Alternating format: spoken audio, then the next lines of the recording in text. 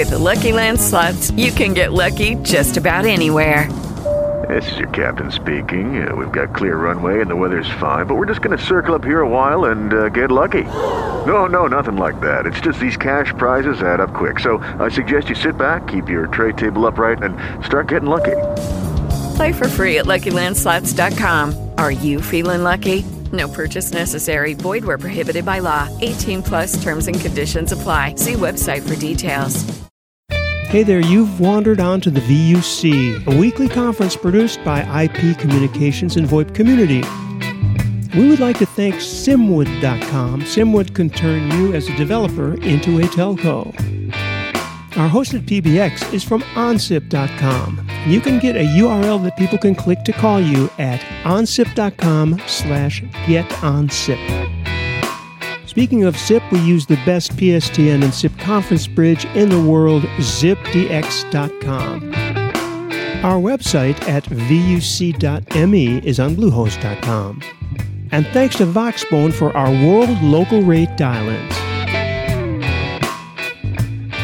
Okay, and as you just learned, this is VUC 624 for December 16th, 2016. We're going to be talking to Chad Hart, who's the head of strategic. I had to miss one word, right, because I got it all prepared. Strategic products at Voxbone. He's going to tell us what the strategic products are, hopefully, but also WebRTC hacks and Kranky Geek. And Chad, as soon as I get the camera on the correct, there we go. Chad, the first thing I wanted to mention was that you actually responded to a thing that I sent out to Chris from Kranky Geeks, and I did not make the Voxbone connection, but welcome to the VUC. Oh, yeah, thanks. I've been a huge VUC fan, listening to the podcast and watching the videos for years, so I'm glad I'm finally on for the first time. It's great, and you know that we also follow Kranky Geeks and all of the WebRTC. We've been huge on WebRTC, actually. Tim Panton's with us, and he's... Yeah.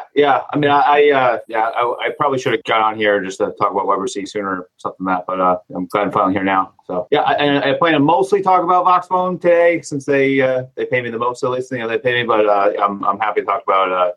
Tim was at the Kranky event. Happy to talk about that, and on the WebRTC hacks front too.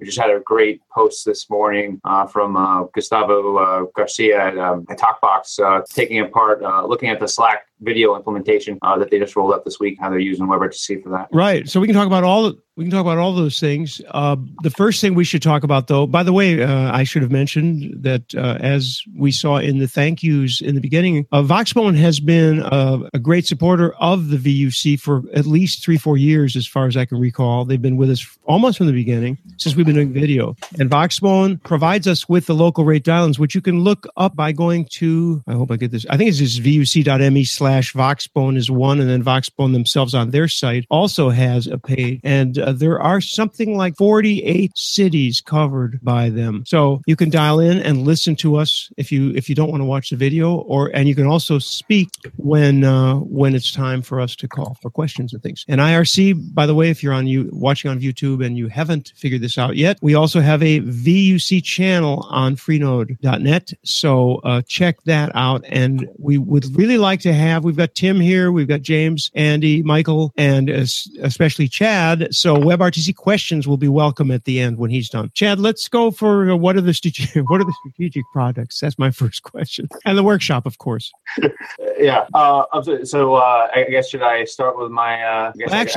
We usually ask people how they got into technology. That's true that you haven't been on before, so we should get that first. Give us a little bit of what brought you into the field, first of all, of technology in general, and second of all, maybe into WebRTC or whatever. How are you started in voice? I guess my father was made the IT manager. I mean, he's like a civil engineer, but I don't know how it happened. But so he figured he should learn how to use computers and got one for home when I was like 12. And back then, because I'm not that young, you connected to bullet board systems, and I found fun stuff online, and I learned you can make Blue Box to make free phone calls with a PBX and stuff. So that's probably what got me into computers and telephony in general. And then I went to school. I was a electrical engineer. Went to school. I did a lot of marketing stuff. I got my MBA early on and kind of went into that side of things. But lately I've been getting back more technical and doing more product management work. A couple years ago, recent I've been at like Oracle, or actually Acme Packet, which was acquired by Oracle. I was a Dialogic for a little bit. I was an independent consultant for a while. while. And I got into WebRTC a lot, I'd say like 3 or 4 years ago. And that's when I started the WebRTC Hacks blog, just mostly, initially I started just as a way for me to keep notes and try things and explore. And the WebRTC Hacks has been great. It's really expanded, and is a great community of contributing authors there to put together posts. And that's got me more and more into WebRTC communications, API type stuff over time. And I joined with Sahi and Chris Kranky 2 years ago for the Kranky Geek events. So now we're doing a couple of those Kranky Geek events a year. It seems like every year we'll probably do one in San Francisco. And we just did another one in Sao Paulo, Brazil. That was great. And we'll probably do one, and it looks like we'll probably do one in China.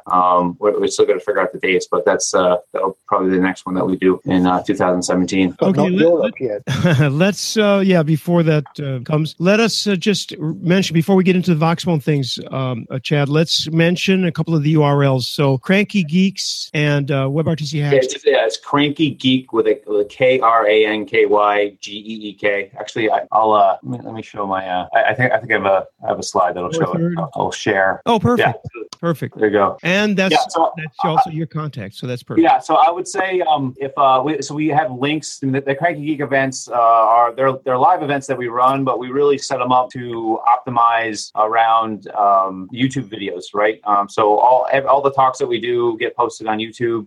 They get posted under the Google Chrome developers channel usually. So if you go online, if you go online in YouTube and just search for Kranky Geek, they should pop up, or you can go to that website and see them all. So if you're new to WebRTC, or even if you're not, and you want to see some of the talks, I highly recommend going through those.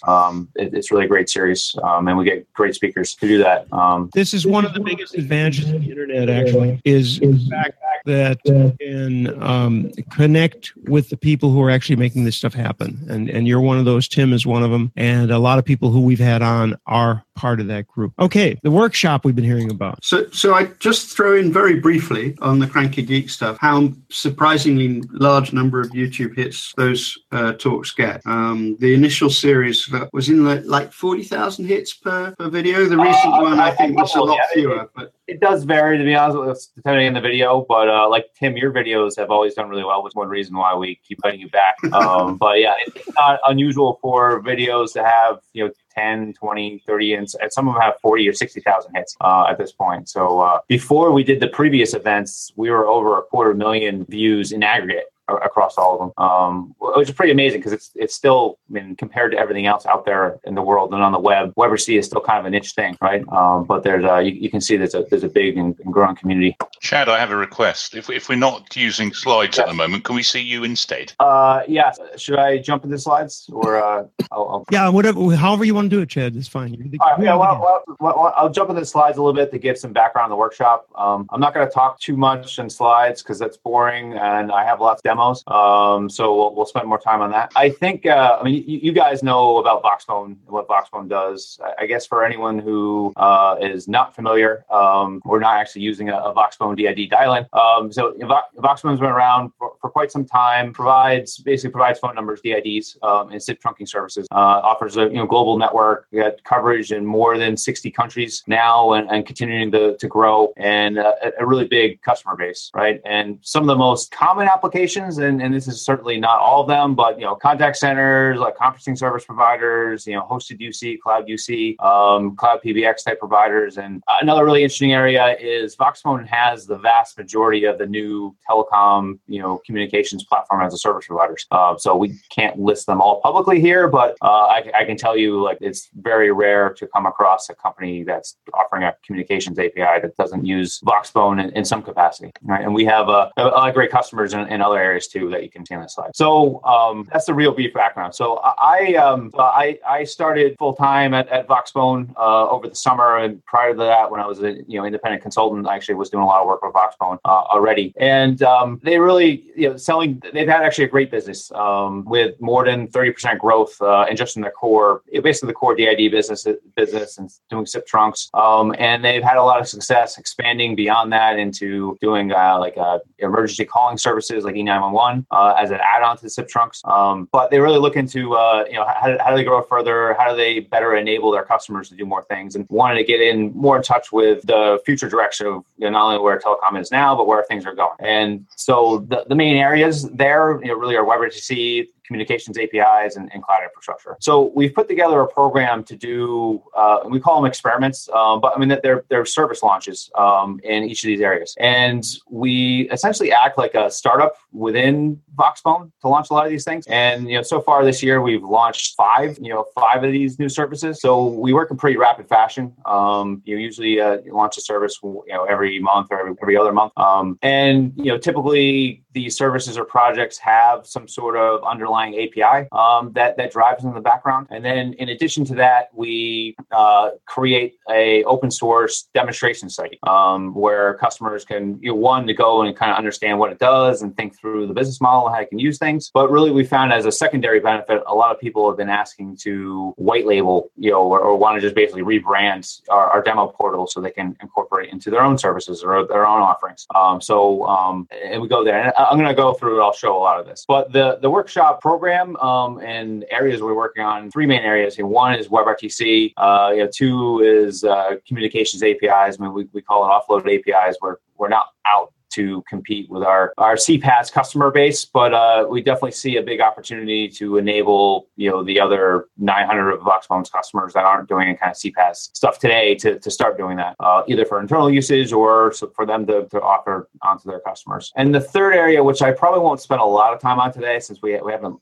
externally launched anything there yet, but is exposing Voxbone's network and cloud infrastructure more. So Voxbone's had an OpenStack project ongoing for a while now, and we get a lot of requests to co-host or people basically want to put our servers in our points of presence, our POPs, so they can get lower latency, right, and improve quality. So we're looking to basically offer a communications first, infrastructure as a service offering or platform as a service offering to allow people to run their servers, or perhaps it's just an asterisk or Camilio instance in their network. And a lot of this, I should say, is we're building a big tool set. So Voxbone, and one of the things that really attracts me to them, and when I started with them in the first place, is they have 100% open source network infrastructure.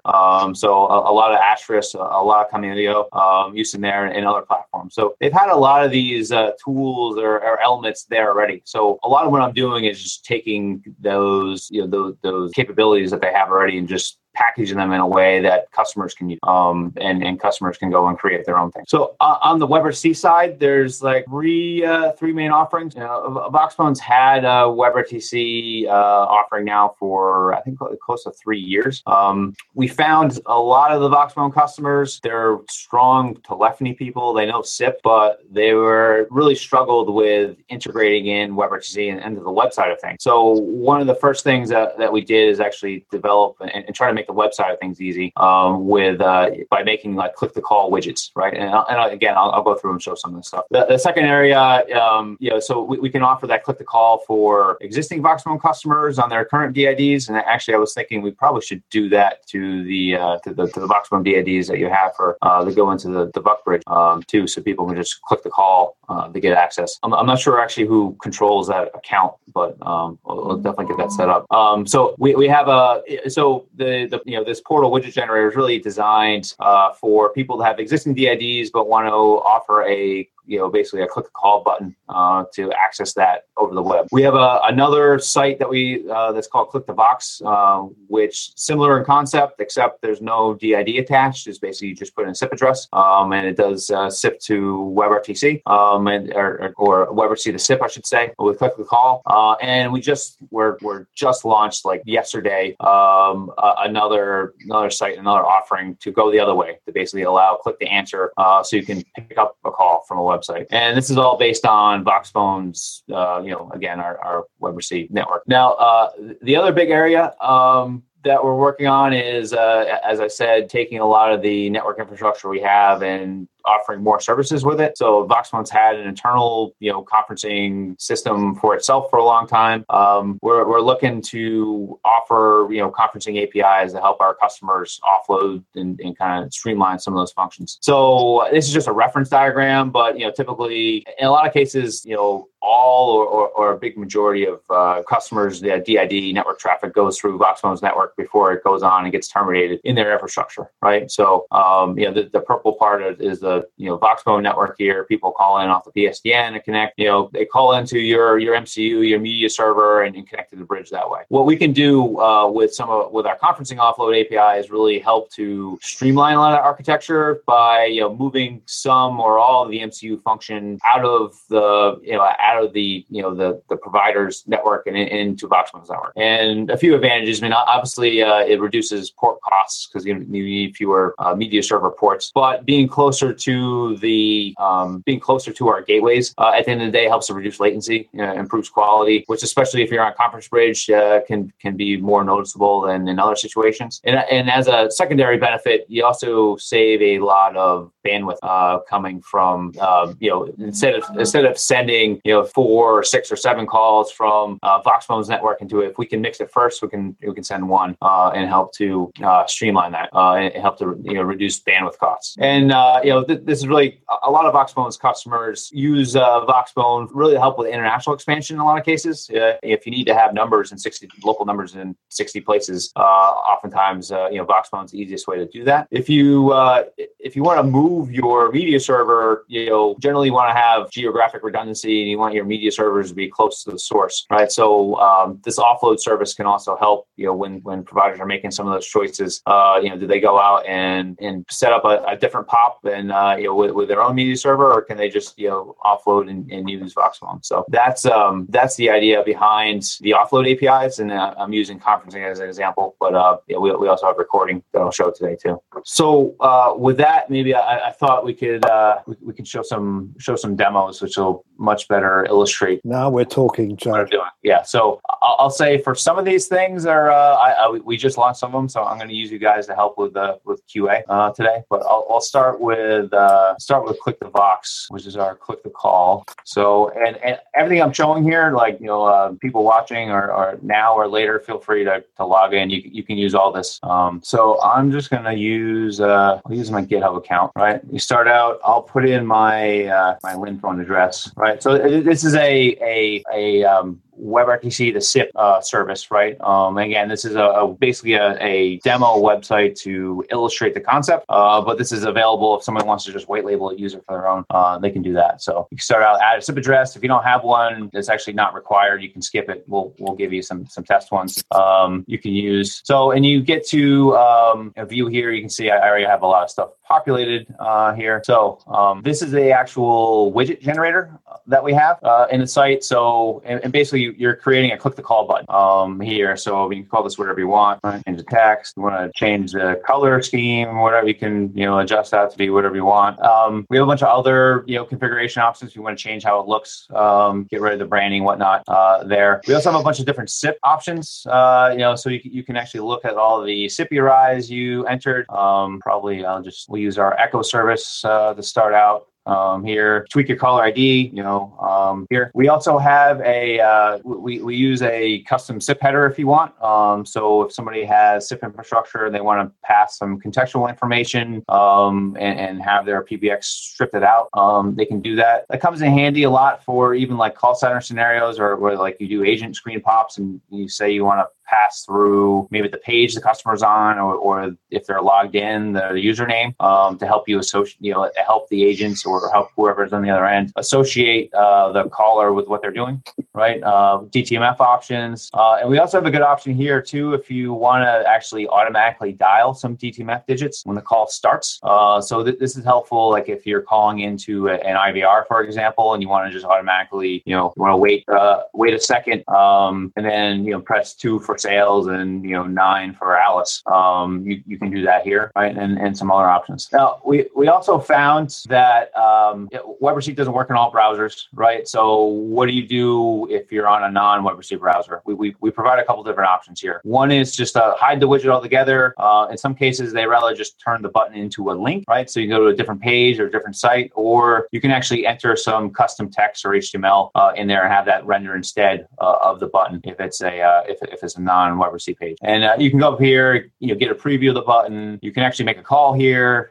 You can see that the dial pad that pops up and what that looks like. What it might look like on different color backgrounds out there, depending on the color of your site. But ultimately, the whole goal of this is to make it really easy for someone to integrate this functionality into their web page. So this all comes down to this code snippet that you have here. And just to illustrate this, you can click on the button on this page, or you can just we have a couple of links that just go to JS Fiddle to see.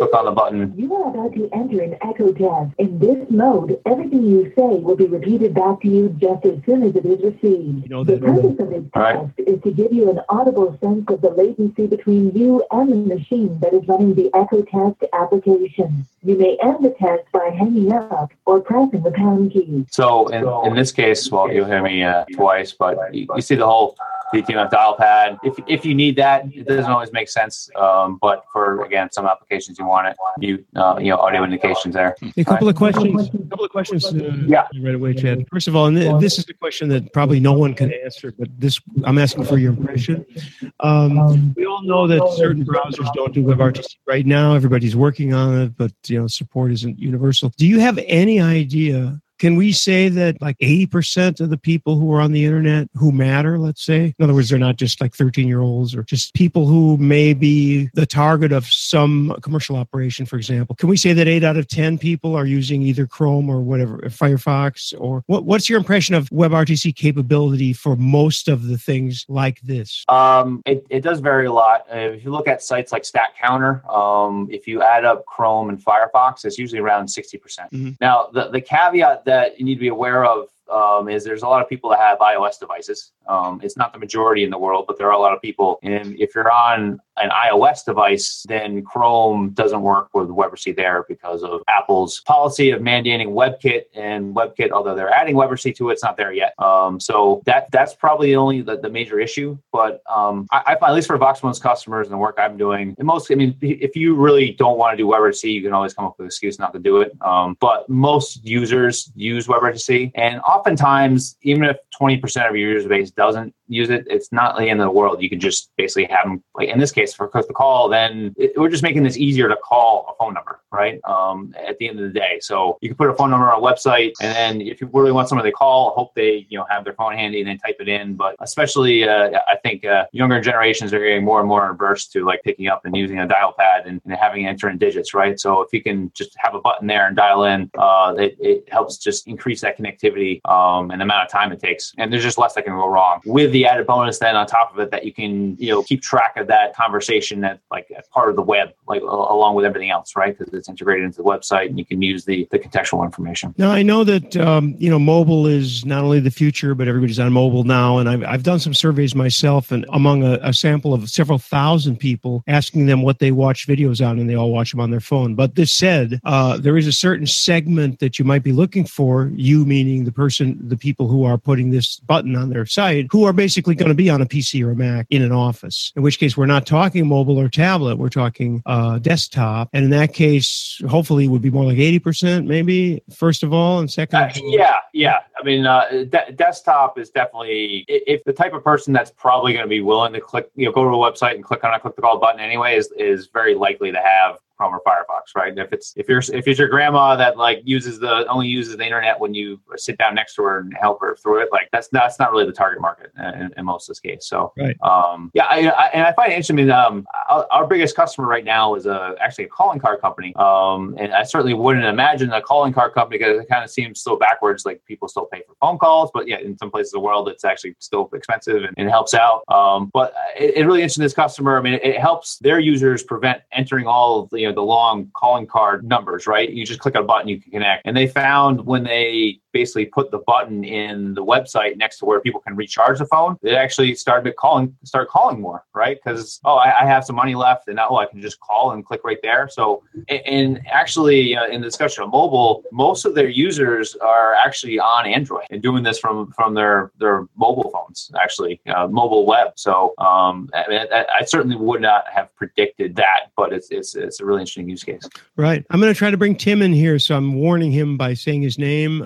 Tim, you and I discussed, years ago, the idea of click to call, because click to call, the concept of clicking a button to call has been around for at least 5 years, maybe much more. It wasn't done in this way, of course. But Tim, you and I talked about the context thing, and you had some ideas in context. And obviously, if somebody's going to be getting calls, there's a lot of information that they might like to have, like where did you see this? So maybe it's in multiple areas. So I thought maybe you'd have some input here because, as I said, we've talked about it before, and you've done a lot of work in this area. Yeah, I mean, I'm hearing from Chad from what Chad's saying that times have changed, but certainly my experience was that actually, it didn't really matter how much work you did and how slick you made it. People didn't want to do it. And one of the big problems was that the back end systems were simply not joined up. You'd be on the website, you'd be looking at, product X, and you click the button and you'd get you'd get a phone call into the corporate help center, which would dump you back right at the beginning. You might be logged into your account, you might be looking at specific product and on the web, but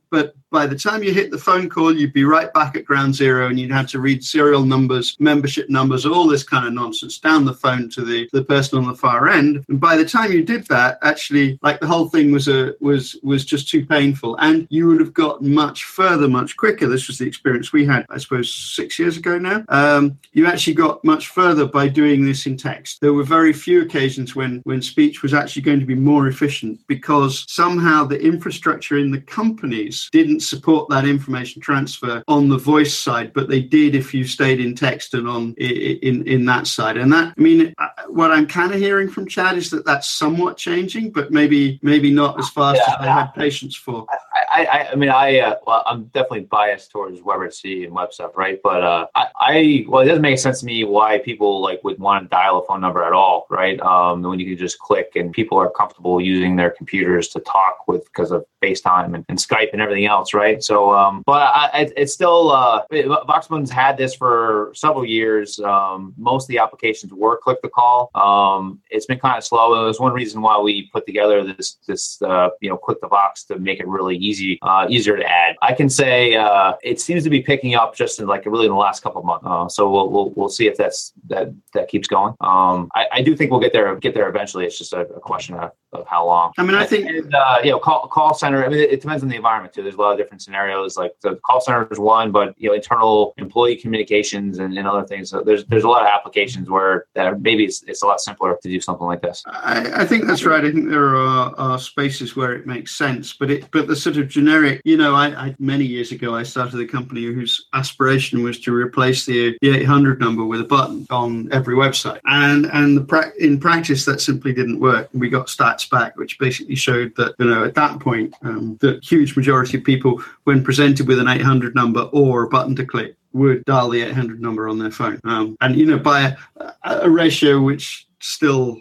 shocks me, thousands to one. Yeah, I wonder if it'd be different today. Interesting. It would be fascinating to see if any of your customers would conduct that experiment. I'm sure they wouldn't release the information, but I think you might find it still, as a WebRTC fan, you might find it deeply depressing how far. Yeah, Voxbone did 4 billion. It's looking at the customers, a good customer has a couple percentage points of their call volume using WebRTC, right? And that's a lot. It's a couple of percentage at the end of the day.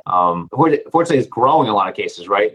So it does seem people are catching on to it, but like I said, we'll see if how sustainable it is or how long. That was kind of my point about me not being patient enough to wait for it. It's just it may well be one of those things where we just have to wait for reality to catch up. But I as people may know, I'm not necessarily patient enough to wait for these things. I'm on to the next. Well, yeah, and actually, that probably leads me in. The next thing I'll show is similar functionality for Voxbone customers that already have DIDs, right? So hopefully my screen is shared again. It is with your password. No, we don't see it. We don't see it. Kidding. So I'll just to show this briefly.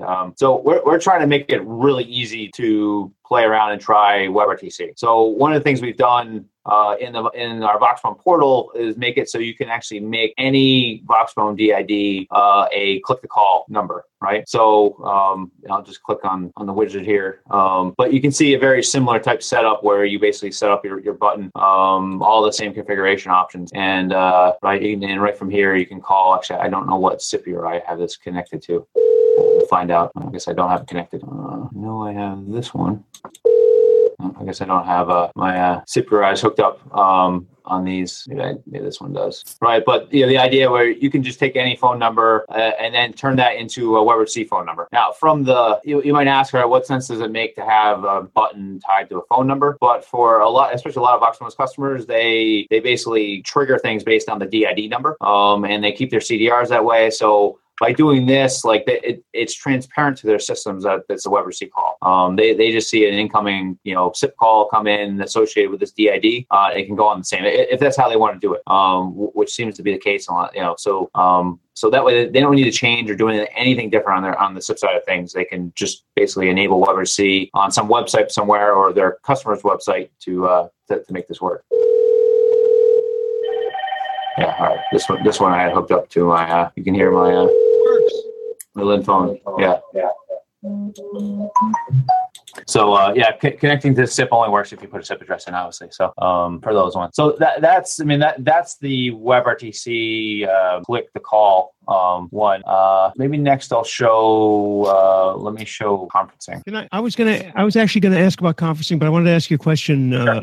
Another one of these, your opinion, because we don't have any surveys that really count.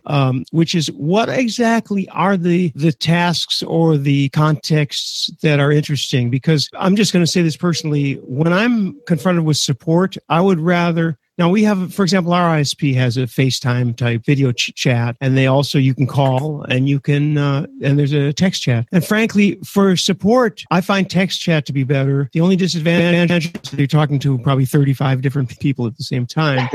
But at the same time, of course, I live in a country where English isn't the language either. So it's easier for me to do the text chat because I can then be very specific and type. Plus you have time to type. They have time to answer. But other than that case, we're talking. I'm guessing we're talking more sales, and I'd like to. What about this Mercedes? What are the contexts? Yeah, high value sales, right? Really, where and that's when you want to talk to somebody, and that's where if you have a good salesperson who knows how to pick up on tone and pitch and talk to somebody, can make a huge difference, right? That's expensive, so that's why it tends to be for high value items. But you're probably not going to refinance your mortgage over a text chat, right? Also, and when you say high, that it's costly, it's because you absolutely, like I said, text chat, that they could be talking to 30 people and just, switching around. But if you're talking to somebody via voice or video, this is one-on-one. So there's definitely a person dedicated talking. But on the other hand, sales is such a personality and it's all dependent on what the people are capable of saying and the rapport that they're able to establish. So that suddenly makes sense. And then you definitely want somebody to click that button. Yeah, and certainly I think they don't advertise it as much, but the Amazon Mayday example, where they want to show and have a really intimate relationship with the customer, right? In that case, it's one-way video, and that's WebRTC based, and that's still that's still part of every Amazon Kindle device, and they're only making more of them in different varieties, right? So I think that's a pretty good use case. Mm-hmm. Still, I certainly still like to see more people replicate that, and there's a lot of people trying, but I don't know if we've necessarily seen a ton of that yet. But actually, I'm trying to think if we've had various call buttons for the VUC. Obviously, Voxbone supplies our dial-ins, but many people have done WebRTC buttons over the years, and little by little we've removed them because simply then somebody changes the script and it doesn't respond anymore. So that's a whole other problem with anything. It's some of what we offering it as a service, and as opposed to like a standalone gateway, it kind of makes a difference there, right? So we update our libraries and keep them up to date and can push that out and try to make it, again, if you put a little Twitter widget on your website, like you don't want to go back to that Twitter widget every month and have to update and fix it, right? That's not how it should work. It's there, it works forever, you don't think about it again. So that's what we're trying to do here, right? You just put it in your web, it's there, and you don't think about it again. Most of Voxbone's customers themselves are providers or like resellers in a way, or have their own services. So we're not looking to go after and sell this stuff to like Fortune 1,000 companies to put a click to call button on their website, but we have lots of customers that are interested in exploring that business at least. So we're just trying to make it easy for them to do that. We need to hook up a button for the VUC through Voxbone, because since we already have. Like I said, what I just showed you there, we can do that with the VUC account. I'm not sure who I couldn't find anyone, and I just thought about it before the call. But who manages access to that? Is that do you own that account, or is Voxbone manage that? Well, it's me through an OnSIP account. Okay. I wanted to read also, Dan Jenkins mentions, he says Google's Pixel is the new phone, right? Now does support over WebRTC exactly the same as Amazon Fire. They've just added the capability to share the entire screen in Android and coming to the web too. Interesting. Yeah. So anyway, long story short on that, we should probably put a Voxbone button to call a VUC, because right now we have, and I was going to ask James to do a demo. It's not that exciting, but... well, I've been busily thrashing away here, setting it... .me, because that should go through our Voxbone. I've just been setting it up. Or no, actually it doesn't. It goes through OnSIP, so I'm crazy. You have to call one of the dial-ins, James, in maybe London. Is London a free call for you? No, I've been doing it the other way around. I actually set up a Vox call button thing to dial into SIP URI. Even better. But it doesn't work. And he's not ready. Okay. It's just clicking the button doesn't actually do very much at the moment. What does it do? Do tell. Well, it just doesn't do anything at the moment. Throw us the URL and we'll debug it live. Yeah. For excitement. Okay. Or put the code in a fiddle and share it. We can take a look. Okay. Not to distract, but Chad, your video is extraordinarily good. Could you give us a hint as to the nature of your computer, camera, etc.? It's mostly the Logitech. The C920? Is it the newer one? It's a 1080. 922. That's the 922. Is it brand new? It's about 6 months old. Probably 920 then. Okay. Yeah, I think it's just a 920. Yeah, it's just a great combination of lighting, camera, computer. I mean, your video looks great. Kudos. I just built this office over the summer. I'm on video calls all the time, so I try to do it right. Probably should clean up more in the background, but should we? So we have James's problem. I'm just doing another one because I might have screwed it up. So I'm just doing another one now. It goes into the ZipDX bridge. Okay. Yeah, go directly to ZipDX. It'll be easier. That's what I'm doing. All right. I can. Let me do the conferencing too while you're doing that. So the conferencing is VoxConf. The same idea. I mean, you get the idea of coming to the site.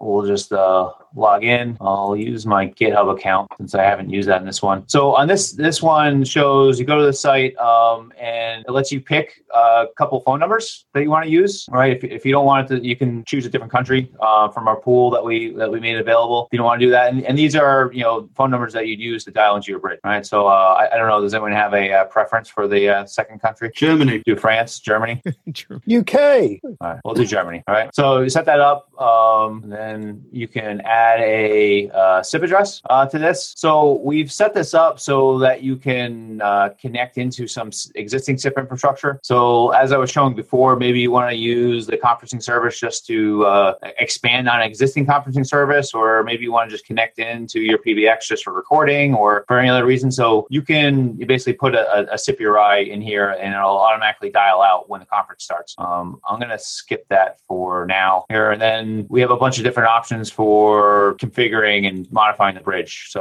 I'll max participants. I think we have it limited to 10 for the demo site, or 9 here. But if you want to put a PIN code to have people get in or not, you can do that.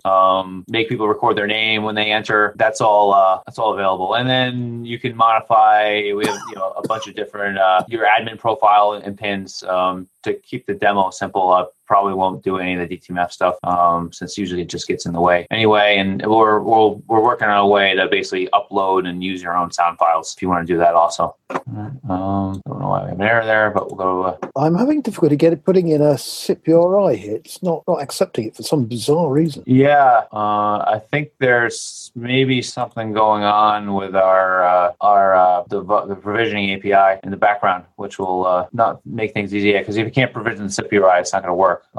Yeah, indeed. And in the widget code snippet window, it says you must set up your widget and save the configuration to get the button embed code. And I'm not getting that far. Did anybody catch the DID for the conference? Let me, because this one, we're trying to figure out what's going on with the Voxbone provisioning API. Why don't I use an existing account they have already? So I'll give you.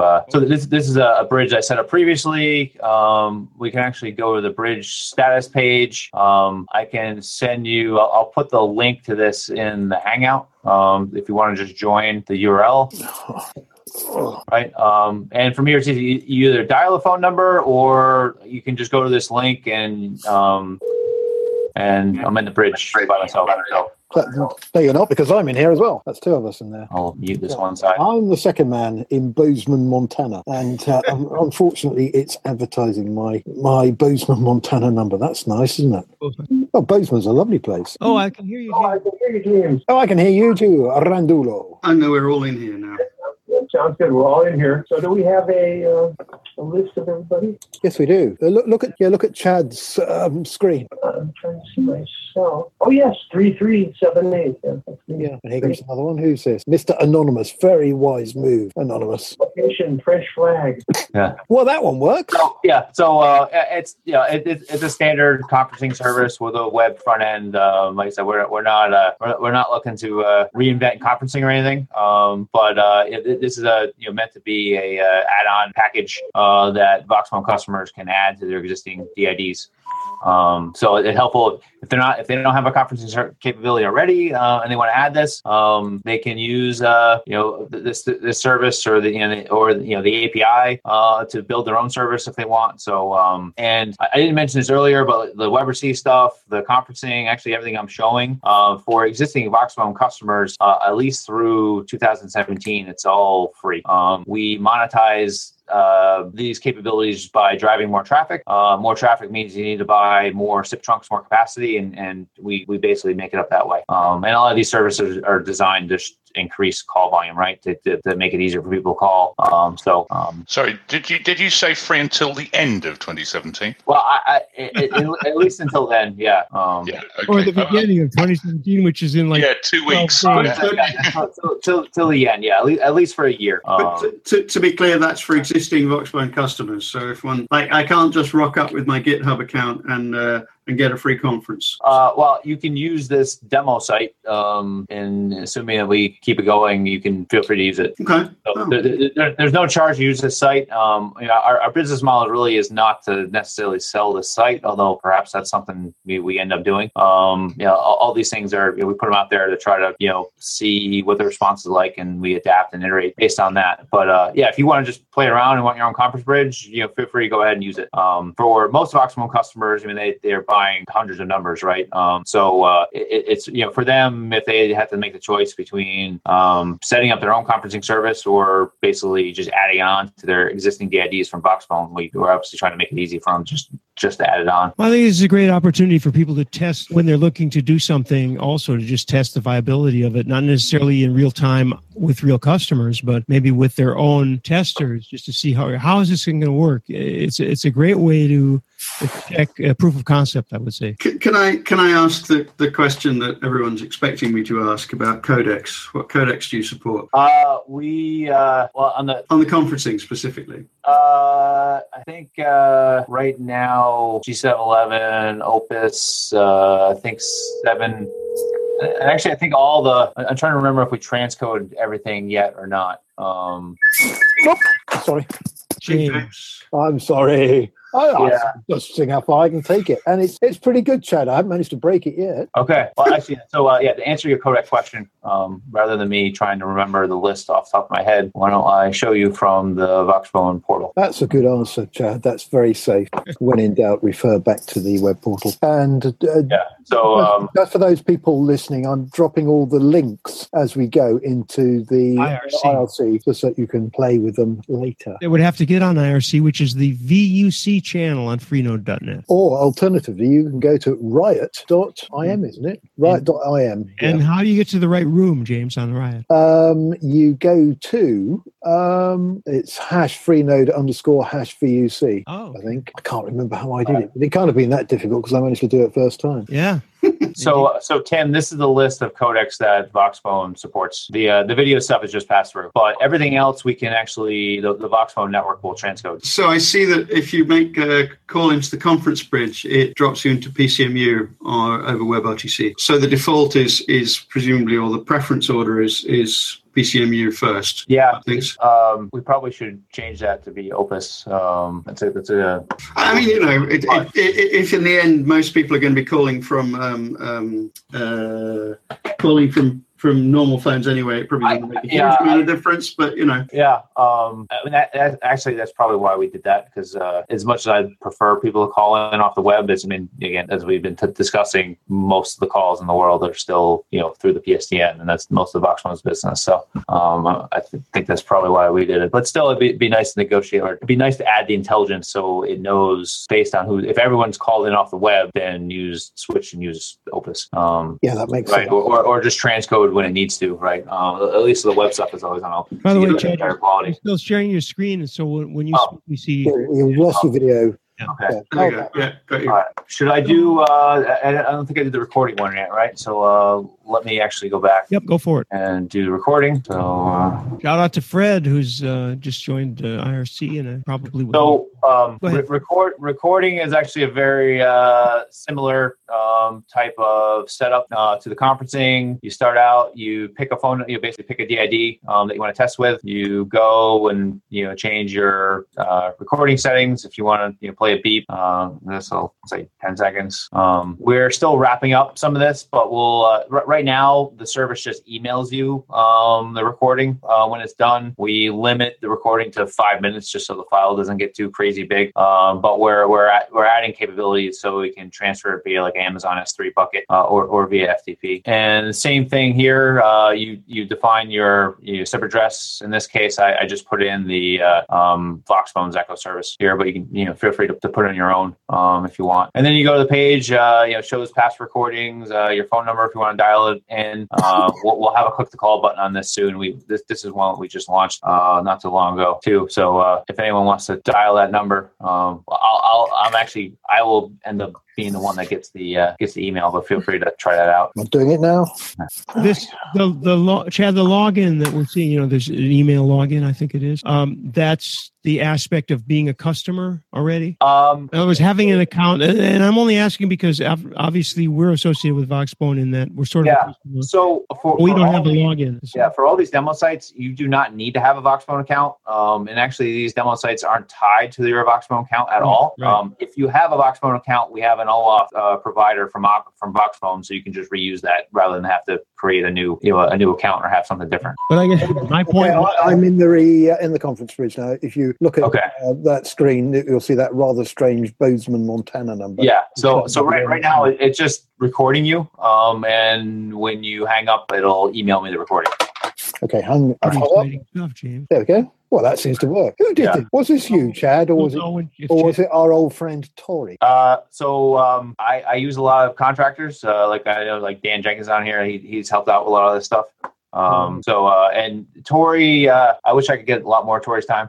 Tori's helped out a lot with the WebRTC elements, and I hope I get more of his time next year. But most of this, I use again a lot of contractors who've been good. Yeah, Dan Jenkins. If you're listening, Dan, Dan Jenkins is a safe pair of hands. Yes. Yeah, my check will be on the post, I hope. Plus, he's getting a lot of hearts on Periscope. Yeah, I'm getting lots of hearts. Yeah. And I actually should give credit to WebRTC Ventures. They're another good development partner we work with.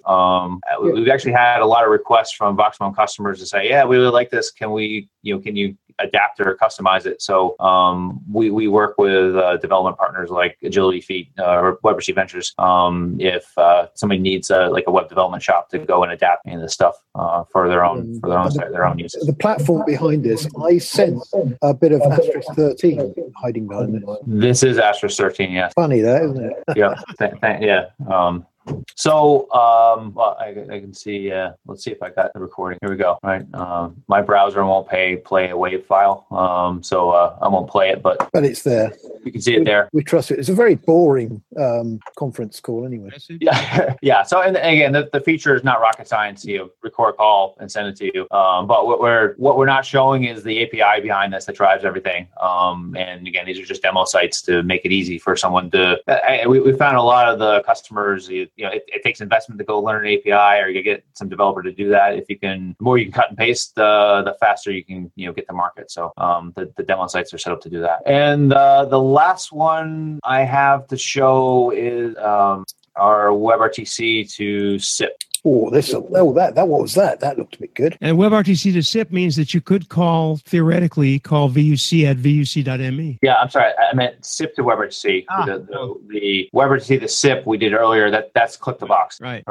So going the other way, so this one definitely could use your guys' help to QA this one. We really just soft launched this to a few people just yesterday. Let's try it out. Right. So this is the same sort of idea. Here, if you use this server, we can operate in two modes. One, maybe you don't have a SIP address and you want one. And if that's the case, we'll give you one.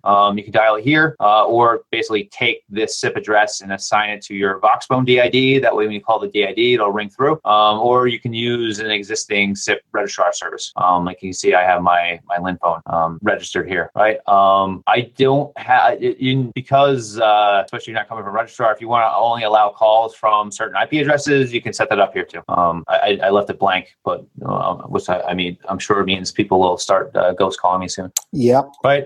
Funny. And then I forgot to show the notifications page. Again, we just launched this. We're going to enable these things pretty soon. But if you want to pick your ring. No, that was me just showing the ring. And then you come to a page where you just wait for a call. Somebody wants to call my Lin phone address. It should pick up. What now? I just tried it. It's Chad Wallace Hart at sip.linphone.org. .org. I had .com. Bad me. That's what. Right. Yeah. Give us a second, Or I can't remember what my PSCN number was for this. I'll look it up. At sip.linphone. Sorry, I can only go so fast. This is remember when we did the... Oh, beat me to it. That's me. Hello. Yeah. No idea. All right. So you can see, you pick up the phone. It's a click to answer type solution. So we're tweaking the graphics here a little bit, but you see the audio indicators. And we'll be adding some additional status type information. But there's a lot more going on behind the scenes. If you want to check out the console log. Oh, that's neat. I like that. Yeah. And who's that with Bria? That's me. With Bria. Okay. Well, mine failed. So Chad Wallace Hart at sip.linphone. I think it'll because I think Linphone only lets you do one call at a time. Okay. Well, if you hang up, let me have a go. Okay. Done. Here we go. Cool. Well, no, I've broken it. Oh no! And I suspect, Chad, it's my end, not your end. All right. I get not found. And yeah, I've got unavailable on mine, unfortunately. I can give you a. That was on Bria. But what do you register, James? Yeah, it could be because of the domain I'm coming from. Yeah, you're coming from some So, weird... Andy, that was coming from AST12. I was on... well, AST12 doesn't have the dial plan in to do that. Oh, well, I think I was on IPI, which you guys know well. Yeah, well, I can give you another. I can give you a PSTN line dial in. Let me. Well, PSTN's too easy, isn't Yeah, that's too easy. Well, I'd pick a PSTN and pick it up on your browser. I know it's not as much fun, but No.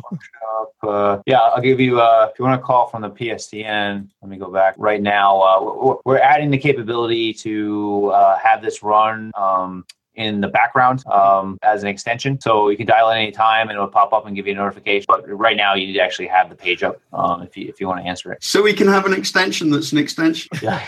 So if you want to call in from the PSTN, the number I have assigned to that's here. Cool. My typing gets worse when I'm trying to do this quickly. This is why I need a big smartphone for my big... One of those old people's phones, James. Yeah, an old people's...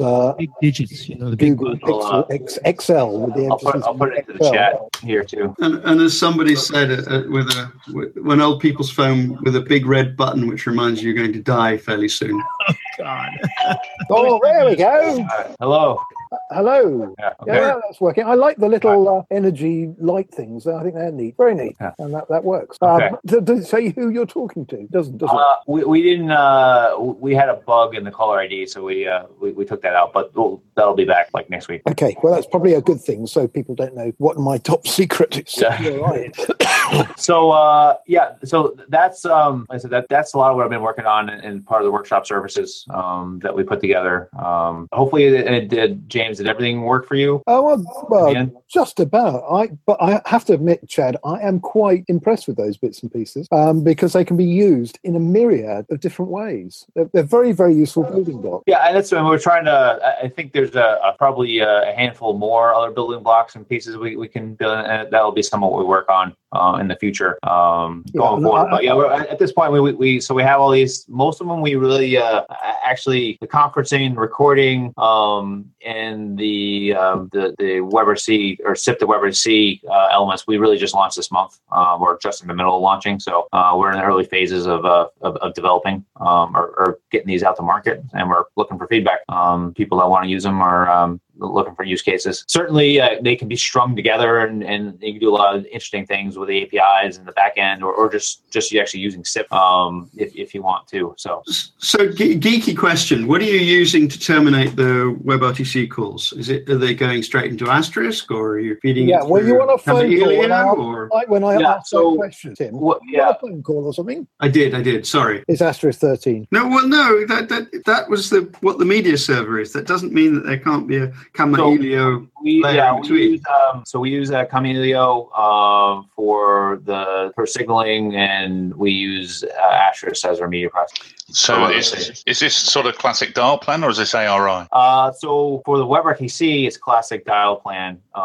For everything else that you saw, it's ARI. Thought it might. Since everybody's so geeky, let's for the audience who may not know, what is the reasoning behind using Camelio and Asterisk in their various roles? In a couple of sentences. Camelio makes the whole thing very scalable, and you can have a whole matrix of, if you excuse that word, a whole pile of Asterisk servers stacked behind the Camelio, and Camelio then load balances across the whole lot, because certainly in the old days Asterisk couldn't scale that big. So if you wanted to go really, really big, you had to have something in front, sort of load balancing. Also, it makes the whole thing a little bit more robust as well. And so just to prove it, Chad's showing us a nice diagram. Actually, long before many years ago, actually, Tori did a WebRTC Hacks article describing the architecture and the ephemeral authentication mechanism that he set up with Camelio here. So, but yeah, you can see the. I don't know if this doesn't show the split architecture of the gateway in that one. Yeah, and the ephemeral.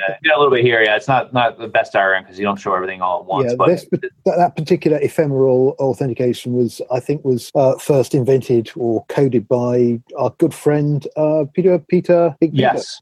Yeah, he gives credit to Peter in the article here. Yeah, good stuff. But it's good to see Tori implementing using it. Oh, that's horrible. Yeah. So I should say, I mean, we're playing around with Janus more too. I suspect, especially when we start adding more video capabilities and all that, we'll probably blend in Janus in one way or another. But that's a 2017 project. Yeah. On the subject of Janus, is that a robot on the table behind you? Yes, it's funny that, isn't it? It's actually it's I've used that for a couple of WebRTC hacks posts and projects I've done in the past. But yeah, I have a Raspberry Pi hooked up to it, and I leave it on the table to remind them. Well, if you put it on the floor and make it live, we'll play with it for you. Hey, we'll have it running around your house attacking you and other people who live there. Yeah, I can. Did you say it had a Raspberry Pi in it? Yes. Yeah. Well, we could plug the webcam stuff into it and also generate a control channel for you. Yeah, I actually have all that okay. in it already. Yeah. I think it's time to find out, Chad, where you're going to be, where people can meet you, because you're connected with all these different things. What is the next public event or gathering that you may be present at? I go to a lot of shows. Well, I'm based in Boston, so I guess anyone's coming through Boston, let me know. I'm in Cambridge, right outside of Boston, so feel free to stop by. I will be at Asterisk World in the IT Expo in, I think that's the end of January, and Enterprise Connect, definitely, which I think is March. Any interest in Cameo World? And yeah, actually, I was going to say I'll probably end up going to that show.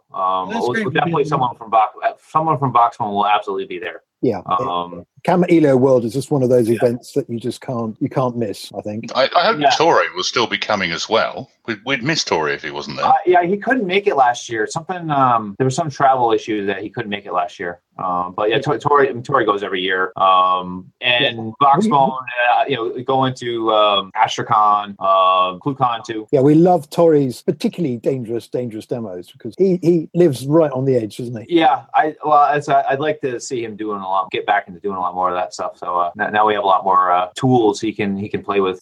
Yeah. Okay, so last call maybe for questions. I promised people that they could ask questions about WebRTC. We have a distinguished panel here. However, I haven't seen anything on IRC other than something Tim said a while back that I think already got resolved. Anybody? ZipDX hit *6. God, has *6 been so long? Yeah, I think it still is.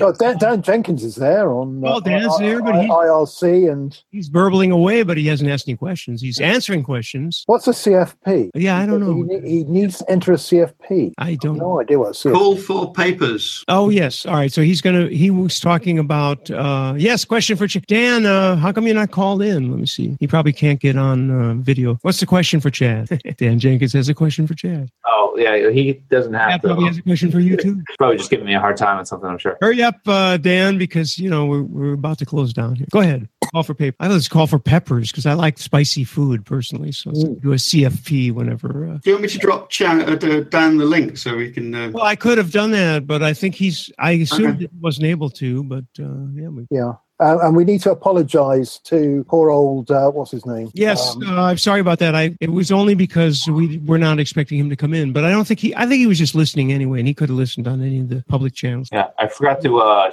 show my slide with the links, all the sites. Yeah, Dan's confirmed that he was just going to joke around anyway. So, all right, we had your contacts in the early part of the call, and Dan's Fikri. I hope that's pronouncing it right. Yeah. He was in, so somebody popped up, but he got blatted because somebody please transmit the apologies. But I think he just wanted to listen anyway, and so you can watch on. Yeah, Fikri's on my team. I was going to use him as backup for when I failed to do the demos or screwed something up. So he was thrown out at 40,000 feet, unfortunately. So he survived the fall. Anyway, no, it's all good. All right, I'll show my contact info here again, quick. Right, good idea. And I showed the links to the demo sites. Again, go ahead and try it. No charge, no obligation. Just go play. We certainly will have. No doubt these will appear in TED Hacks as well. Are you going to be doing TED Hacks in the future as well? Yes, yeah. Yeah, because this is ideal fare for people who turn up and they want something really quite easy to do, something very quickly and sexy. And this ticks all the boxes, I think. It's a good job. That's what we did. I mean, we held a Boston site for the last TED Hack event. people play around with a lot of things. I mean, and we're happy since most of the other communications API providers in TadHack are Voxbone customers one way or another. So we don't necessarily, you don't have to just use Voxbone. We get the traffic usually one way or another at the end of the day. But we found like with Click the Box there, actually the winner wasn't really a deep programmer, but you don't really need to know a whole lot to cut and paste the code into your website and you tweak it a little bit if you need to. So. Oh, I did have a question. Yes. It's a Voxbone question. It's about getting phone numbers in Germany. Is it still as difficult as it used to be? If I want a number in Germany, is it going to be super difficult to do? I can't comment on how it used to be. I can say it's not that bad. I mean, you order it, you have to provide your address information for regulatory reasons for E191, but I don't think it's that burdensome. But the address has to be in Germany. Yeah. Right. Same in France. That's how I remembered it. Yeah.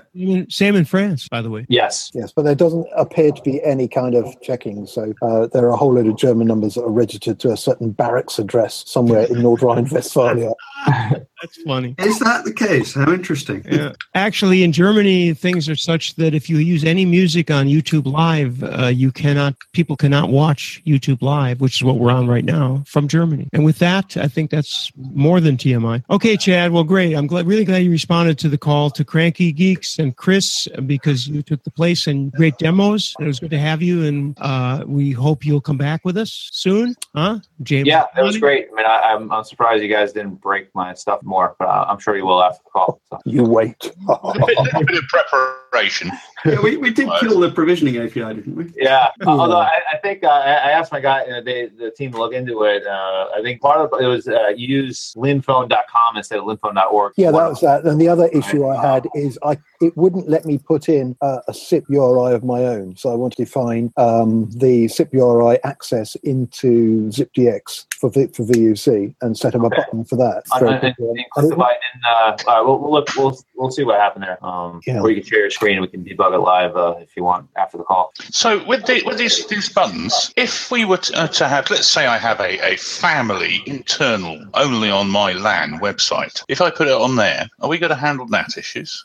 I'm hoping ICE would do it. But. Yes, I mean we do have a turn server network also, so I don't see why you would have a problem. Okay. Might have to try that. Yeah, and because we're a gateway, it's a little bit easier because basically one side is always a public, it's always accessible.